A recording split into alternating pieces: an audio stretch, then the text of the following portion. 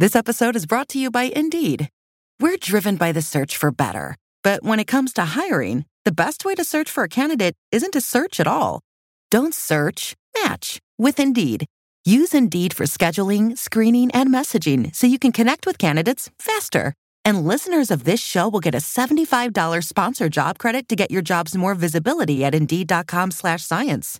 Just go to Indeed.com/science right now and support our show by saying you heard about Indeed on this podcast. Terms and conditions apply. Need to hire? You need Indeed.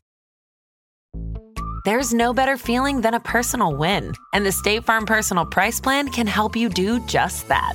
Talk to a State Farm agent today to learn how you can bundle and save with the Personal Price Plan. Like a good neighbor, State Farm is there. Prices are based on rating plans that vary by state. Coverage options are selected by the customer. Availability, amount of discounts and savings, and eligibility vary by state.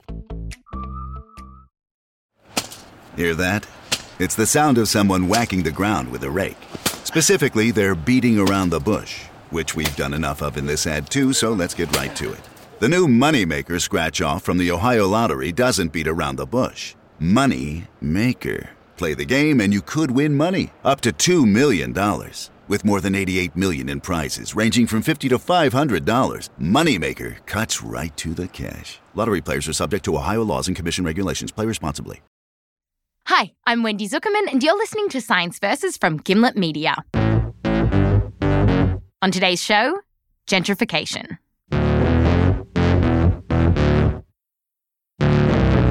We have to let them know that we were here first. There's a battle going on against gentrification. In cities around the country, people are saying they want to save their neighbourhoods from soaring rents and mass evictions. Fight, fight, fight! Housing is a human right! A few weeks ago, scores of people marched through some of New York City's fastest gentrifying neighbourhoods, carrying signs saying, "Brooklyn is not for sale." Take it back! Brooklyn's not for sale! Before it's gone! Take it back! Brooklyn's not for sale! Protesters told us that they were angry because their homes were being taken over by new, richer, and often whiter people. I see a lot of white faces that I never, ever seen before, and I've lived there 15 years. And these newcomers drive up the rent. I could not afford paying double the rent I was paying, forcing longtime residents out of their homes. The people who I grew up with on my block are no longer there. They're not in that neighborhood anymore. Protesters told us that these newcomers, they made their lives harder, calling the cops on those who had been there for decades. For instance, in Harlem, there were drummers there for 40 years. And then once they built the new condo, the people in the condo kept calling 311 until the drumming stopped. It's a neighborhood tradition, and you killed it. And a lot of people have these feelings about gentrification. They say it's part of this bigger picture of growing inequality and a history of racial discrimination in America. Ultimately, they say that gentrification is bad and it needs to be stopped. But there is another side to this debate.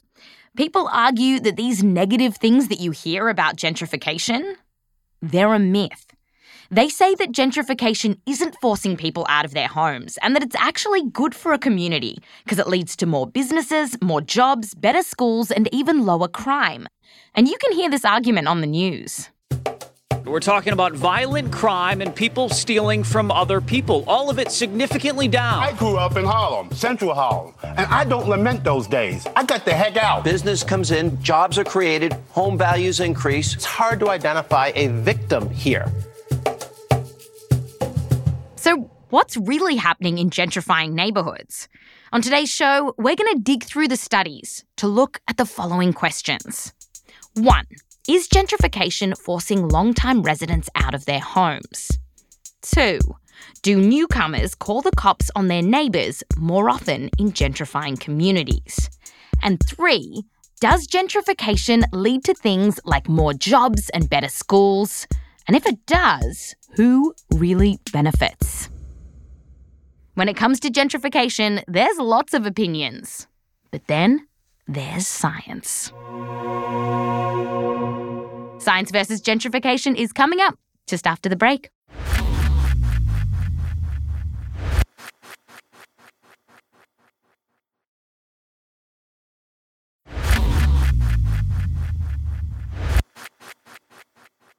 Welcome back. Today, we're tackling gentrification, which is basically the process where lots of people with money move into a low-income neighbourhood and start changing it. In America, you can't really talk about gentrification without talking about race, because these gentrifying neighbourhoods are often home to people of colour who at times didn't have much choice about where they could live. And the wealthier people moving in, they're usually white.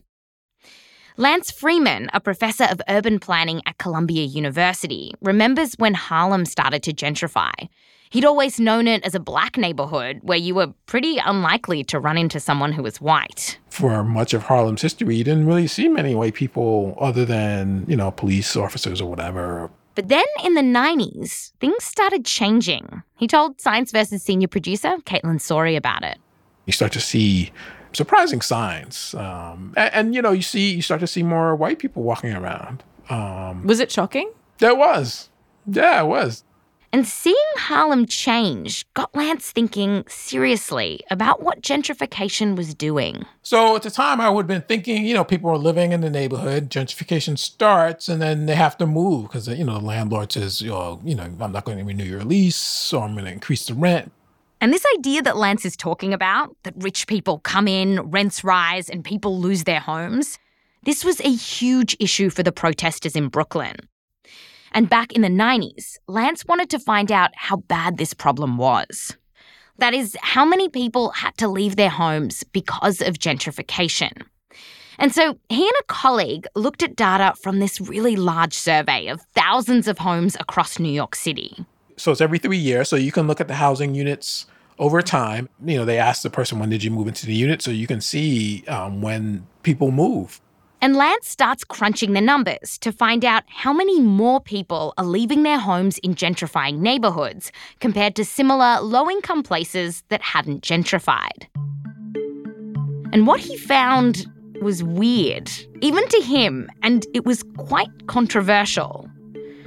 Lance found that people weren't actually moving out of their homes more often in gentrifying neighbourhoods. I'm going to say that again. Despite this fear of a mass exodus of locals, Lance found that people who live in gentrifying neighbourhoods, they weren't more likely to move out of their apartments. That's right. So it was counterintuitive, but the results were what they were. Did you look at those numbers and you're like, wait, is this right? Yeah, I did. I just know in general I was surprised. Some people were like, nah, you're crazy. What are you talking about? I think there were a couple. People thought it was crazy because it suggested that gentrification wasn't forcing people out of their homes en masse. And even today, there are academics who aren't convinced by this. They say that the way Lance is studying gentrification doesn't fully capture everything that's going on.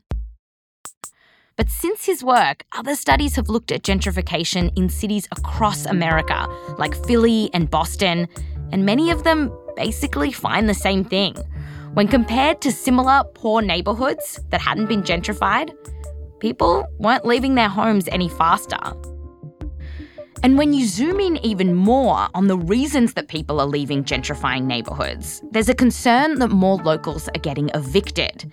Now, while there's not much research on this, so far, it doesn't seem like there's a clear link between gentrification and a spike in evictions. Which all goes to say that this idea that people are getting forced out of their homes en masse because of gentrification, it doesn't seem to hold up. And Lance says that the fact that gentrification isn't to blame for displacing people actually points to something much bigger that's happening. Well, I think part of what's going on is that focusing on gentrification may be missing the larger problem, which is that people are being forcibly removed, but it's just that gentrification is not necessarily making the problem worse. Lance says the larger problem is that poor people all around America are more likely to move or get kicked out of their homes than rich people. There's more residential instability. People are moving in and out. People are being evicted. And there's no gentrification happening. But that still is what's going on. Point is, this happens in gentrifying and non-gentrifying neighborhoods. The problem is they're already there, and it exists. And gentrification it's not necessarily making it worse. Okay. But when you look at these gentrifying neighborhoods, it's clear that they look different. There's new people, new condos, new little dogs, new yoga studios with goats. Yeah, goat yoga. It's a thing. Yoga enthusiasts are lined up with a chant of Namaste. So if tons of people aren't getting kicked out thanks to gentrification, then what's going on? Like, how are these neighborhoods changing? Well, Lance told us that what he thinks is happening is this. In poor neighborhoods, when someone moves or gets kicked out, they often get replaced by another person who's like them and also might not have a lot of money. In gentrifying neighborhoods, though, when poor people leave, they're often replaced by a different kind of person, someone who's often richer and whiter. People tend to overlook that neighborhoods don't stand still. People are always moving in and out. And so as soon as you change the flow of the people who move out look different from the people moving in, the neighborhoods are going to change. So Lance gave me an example of this neighborhood in Brooklyn called Bed-Stuy, and it's gentrified a ton, even in the last 2 years that I've lived in New York. 30 years ago, people were moving into Bed-Stuy, people were moving out of Bed-Stuy. They were predominantly black, and so it might look like the neighborhood's not changing, whereas I think now what's happening, you see more whites moving into Bed-Stuy. And Lance told us that other things are going on to amplify this feeling of change. Like, in some cases, gentrifiers are moving into apartments that just weren't there before. Like when abandoned lots or factories that have been sitting empty are then turned into new apartments. That means new people can come in without displacing others. And Lance says this is something that's clearly going on in some US cities, like New York. That definitely could be part of what you're seeing. Say, for example, in Harlem, there was a lot of vacant space. The Lower East Side of Manhattan also, parts of Williamsburg, Long Island City, and Queens, another place. You pretty much described all the gentrifying neighborhoods in New York. Yeah, it's a lot of them, I think. Conclusion. From what science can measure, gentrification doesn't seem to cause mass displacement. People in gentrifying neighbourhoods don't leave their apartments any more often than people in other poor neighbourhoods. The difference seems to be that when people do leave, the newcomers who replace them tend to be white, have more money, and perhaps some different tastes. Okay, next up, there's been a lot of news lately about white people calling the cops on black people for basically no reason. First, there was Barbecue Becky. And charcoal grills are not allowed here. Who called the police on a black family having a Barbie in a park. I want the police to come, and I've been waiting for 2 hours for them. Then there was Permit Patty, who called the cops on a girl running a little business on the sidewalk. Yeah, and illegally selling water without a permit. She calling the police on an 8-year-old little girl. You guys. And some people are saying this is happening more thanks to gentrification. That's some gentrification. And the idea here is that new people moving into a neighbourhood might not like some of what goes on.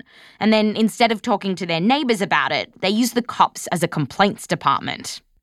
So we wanted to know, is this something that we have data for?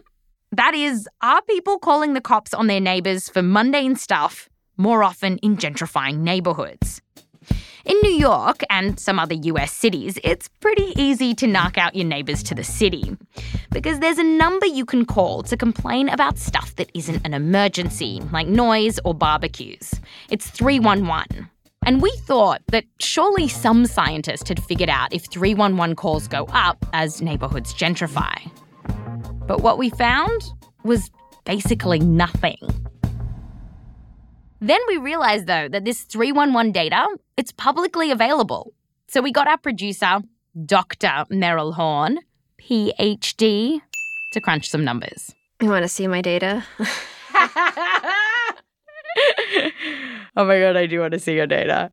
And we know this is not peer-reviewed, but it's the best we've got. Okay, so Meryl, tell us what you did. So you can call 311 for all sorts of things. People call it to complain about mosquitoes in their neighborhood, or icy sidewalks. And the main reason people call it is to complain about noise, and that's what I focused on. What kind of noise do people generally complain about?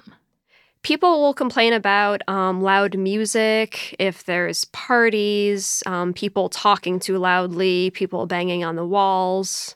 So Merrill got around 30 New York neighborhoods and split them into gentrifying and non-gentrifying. And she looked at more than 600,000 calls over the last 6 years. And I really wanted to see if these noise complaints were increasing as the neighborhoods were gentrifying. So she did some stats. I found the population, normalized all of the time points. I did a linear regression, looked to see if there is a statistically significant difference between the slopes, to see if the p-value was less than 0.01. So what did you find? I found that over this period of time, you could see that the calls just kept going up and up in the gentrifying areas more than the other neighborhoods. Was it by a lot? Yeah, the calls in the gentrifying neighborhoods were going up like 70% faster. Oh, wow. Yeah, I think this is a real effect. There is one major caveat to our analysis, though. We don't know who's making these calls, so it's possible that long-time residents are calling 311 on their new neighbours. So we asked Rory Kramer, a professor of sociology at Villanova University in Philly, about this. And this is what he told us. I'll put it really bluntly. I don't think long-time, predominantly minority residents call police to their neighborhood nearly as often for things like noise complaints as new white neighbors. If you are traditionally working class and police in your neighborhood have generally been seen as aggressive towards you, you're not going to call police for something like this. So from what Rory has seen on the ground doing research in these communities, he says it's more likely that the newcomers are making these calls. Without the scientific research, BuzzFeed also recently tackled 311 data and found similar stuff to us. And by the way, we wanted to see if people were calling 911 more often as well, so we contacted a bunch of police departments, but they wouldn't give us their data. Conclusion. At least in New York, it does look like more people call officials for small stuff in gentrifying neighbourhoods. We need more research to know if this is true elsewhere. After the break, the good side to gentrification. When money flows in, can it help a neighbourhood?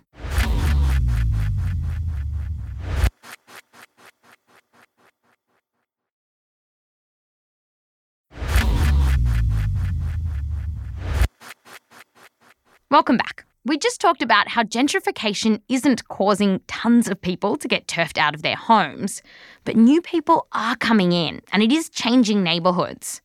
From what we could tell, one of those changes is that newcomers might be calling the cops on their neighbours more often, which can explain some of the frustrations people are feeling here.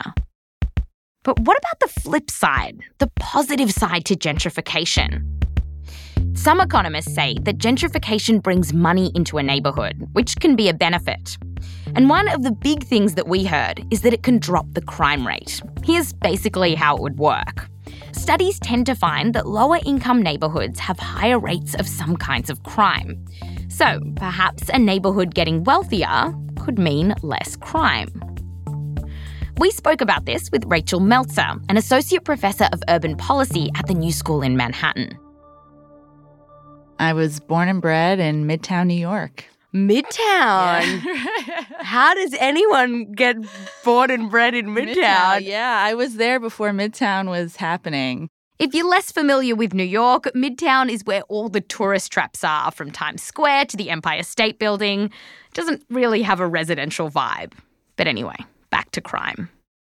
Since the 90s, two things have been happening. One, some cities across America have been gentrifying. And two, generally speaking, the crime rate has been dropping as well.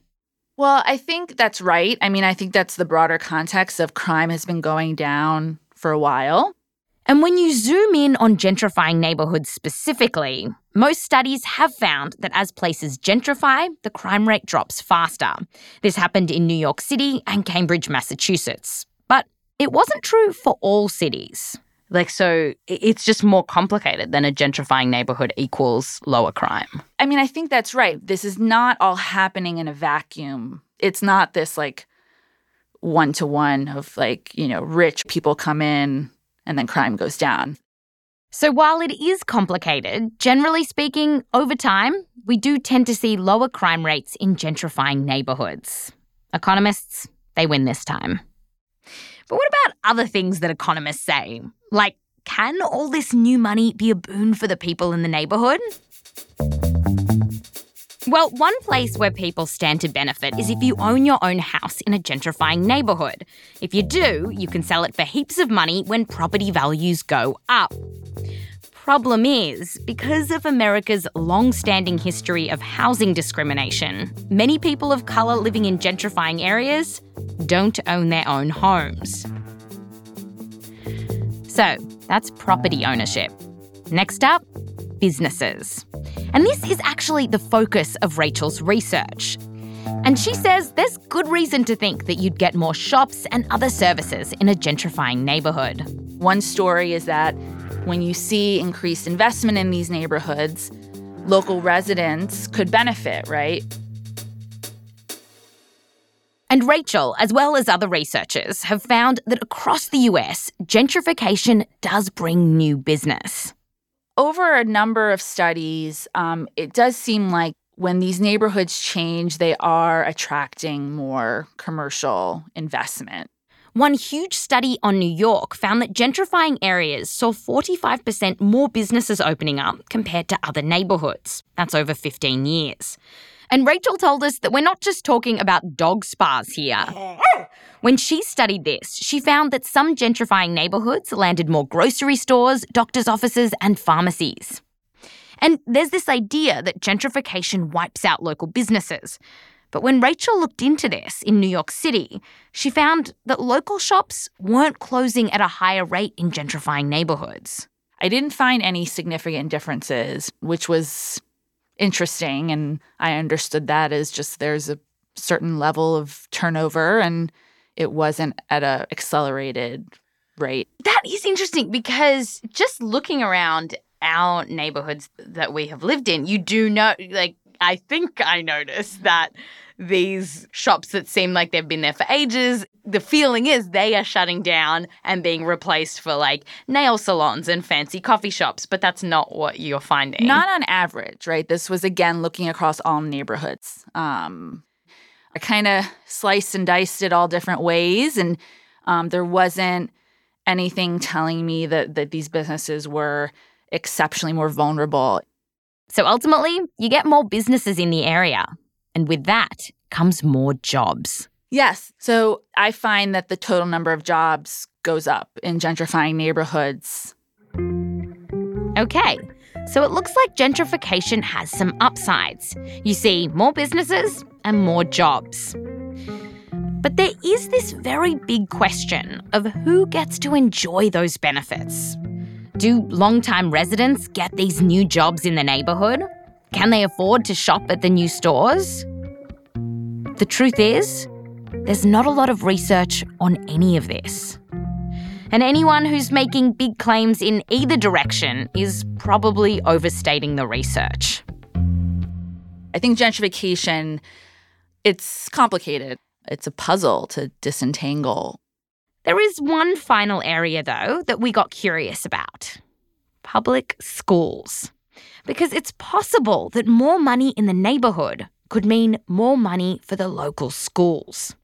To sort through this question, we talked to Nicole Mader, who was a teacher in New York. Oh, yeah. I taught for 6 years in 2 different public high schools in New York City. And one of these schools was in a poor neighbourhood that wasn't gentrifying.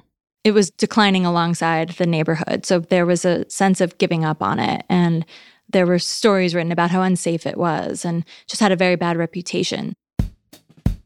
Nicole worked there for several years, and then she got a job at another school, one in a gentrifying neighbourhood. And this school, she said, had a lot going for it. An awesome principal and great teachers. And this got Nicole thinking about what makes some schools better than others. So she actually became a senior research fellow at the Center for New York City Affairs, where she started looking into this idea that maybe gentrification could help local schools. And she says here's a very direct way that could work.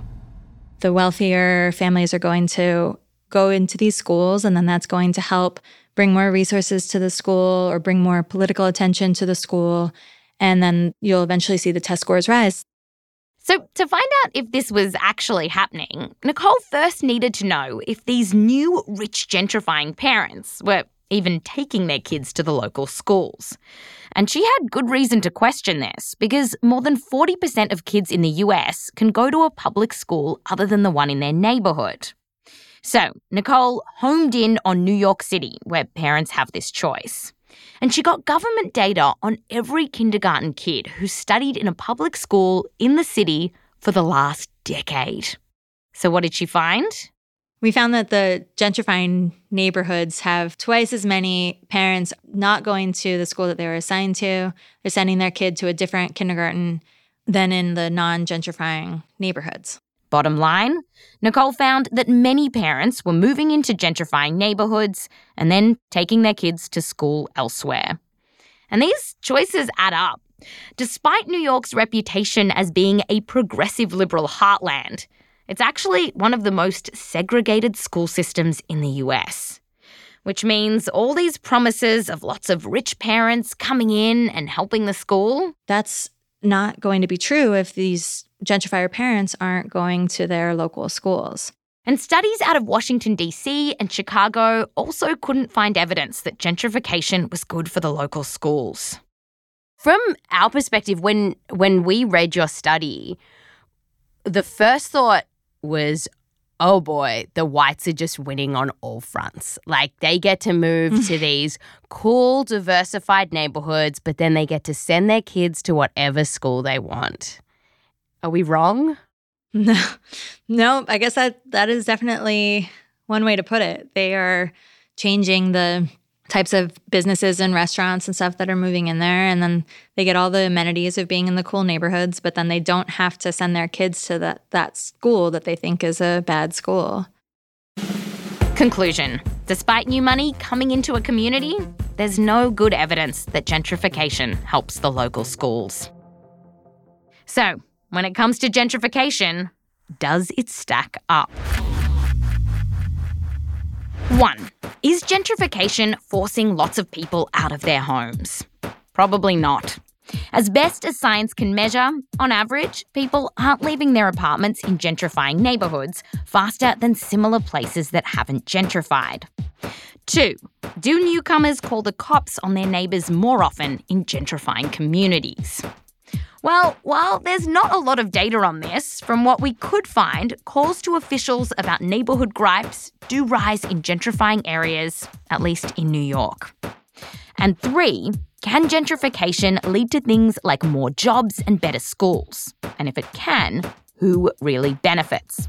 Well, the crime rate might go down and you will get more businesses flocking to the area, which means more jobs. But those jobs aren't necessarily going to the locals.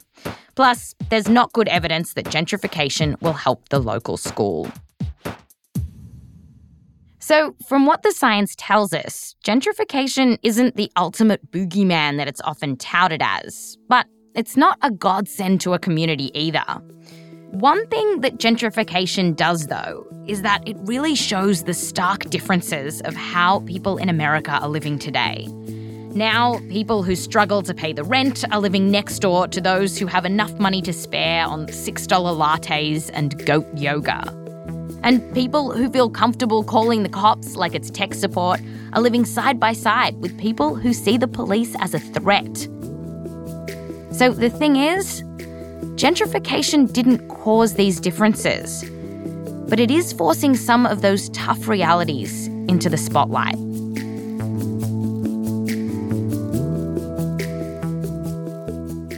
That's Science versus Gentrification. Hello, Meryl. Hey, Wendy. You're back. I'm back in the studio. Back in the studio to tell us how many citations were in this week's episode. 76. 76. Yep. And if you want to see the details, you could head to our transcript, which is on our website, along with our own results. That's right. If you want to see a pretty graph of all of Meryl's research, please head there. Yep. You can head to gimletmedia.com/scienceversus. This episode was produced by Meryl Horn and Caitlin Sori with help from me, Wendy Zuckerman, along with Rose Rimler and Odelia Rubin. We're edited by Blythe Terrell. Fact-checking by Michelle Harris. Mix and sound design by Emma Munger. Music written by Emma Munger and Bobby Lord. A huge thanks to Curtis Melby, who helped us with the 311 call analysis. For this episode, we also spoke to Associate Professor Japonica Brown Saraceno, Professor Elvin Wiley, Assistant Professor Stacey Sutton, Amy Collado, Assistant Professor Francis Pearman, Dr. Miriam Zook, and Lorena Lopez. A big thanks to Francisco Lopez, Amber Davis, the Zuckerman family, and Joseph Lavelle Wilson. Next week, a murder at Harvard that scandalized the nation. They tip over a tea chest, and an entire human thorax basically falls out. I'm Wendy Zuckerman. Back to you next time.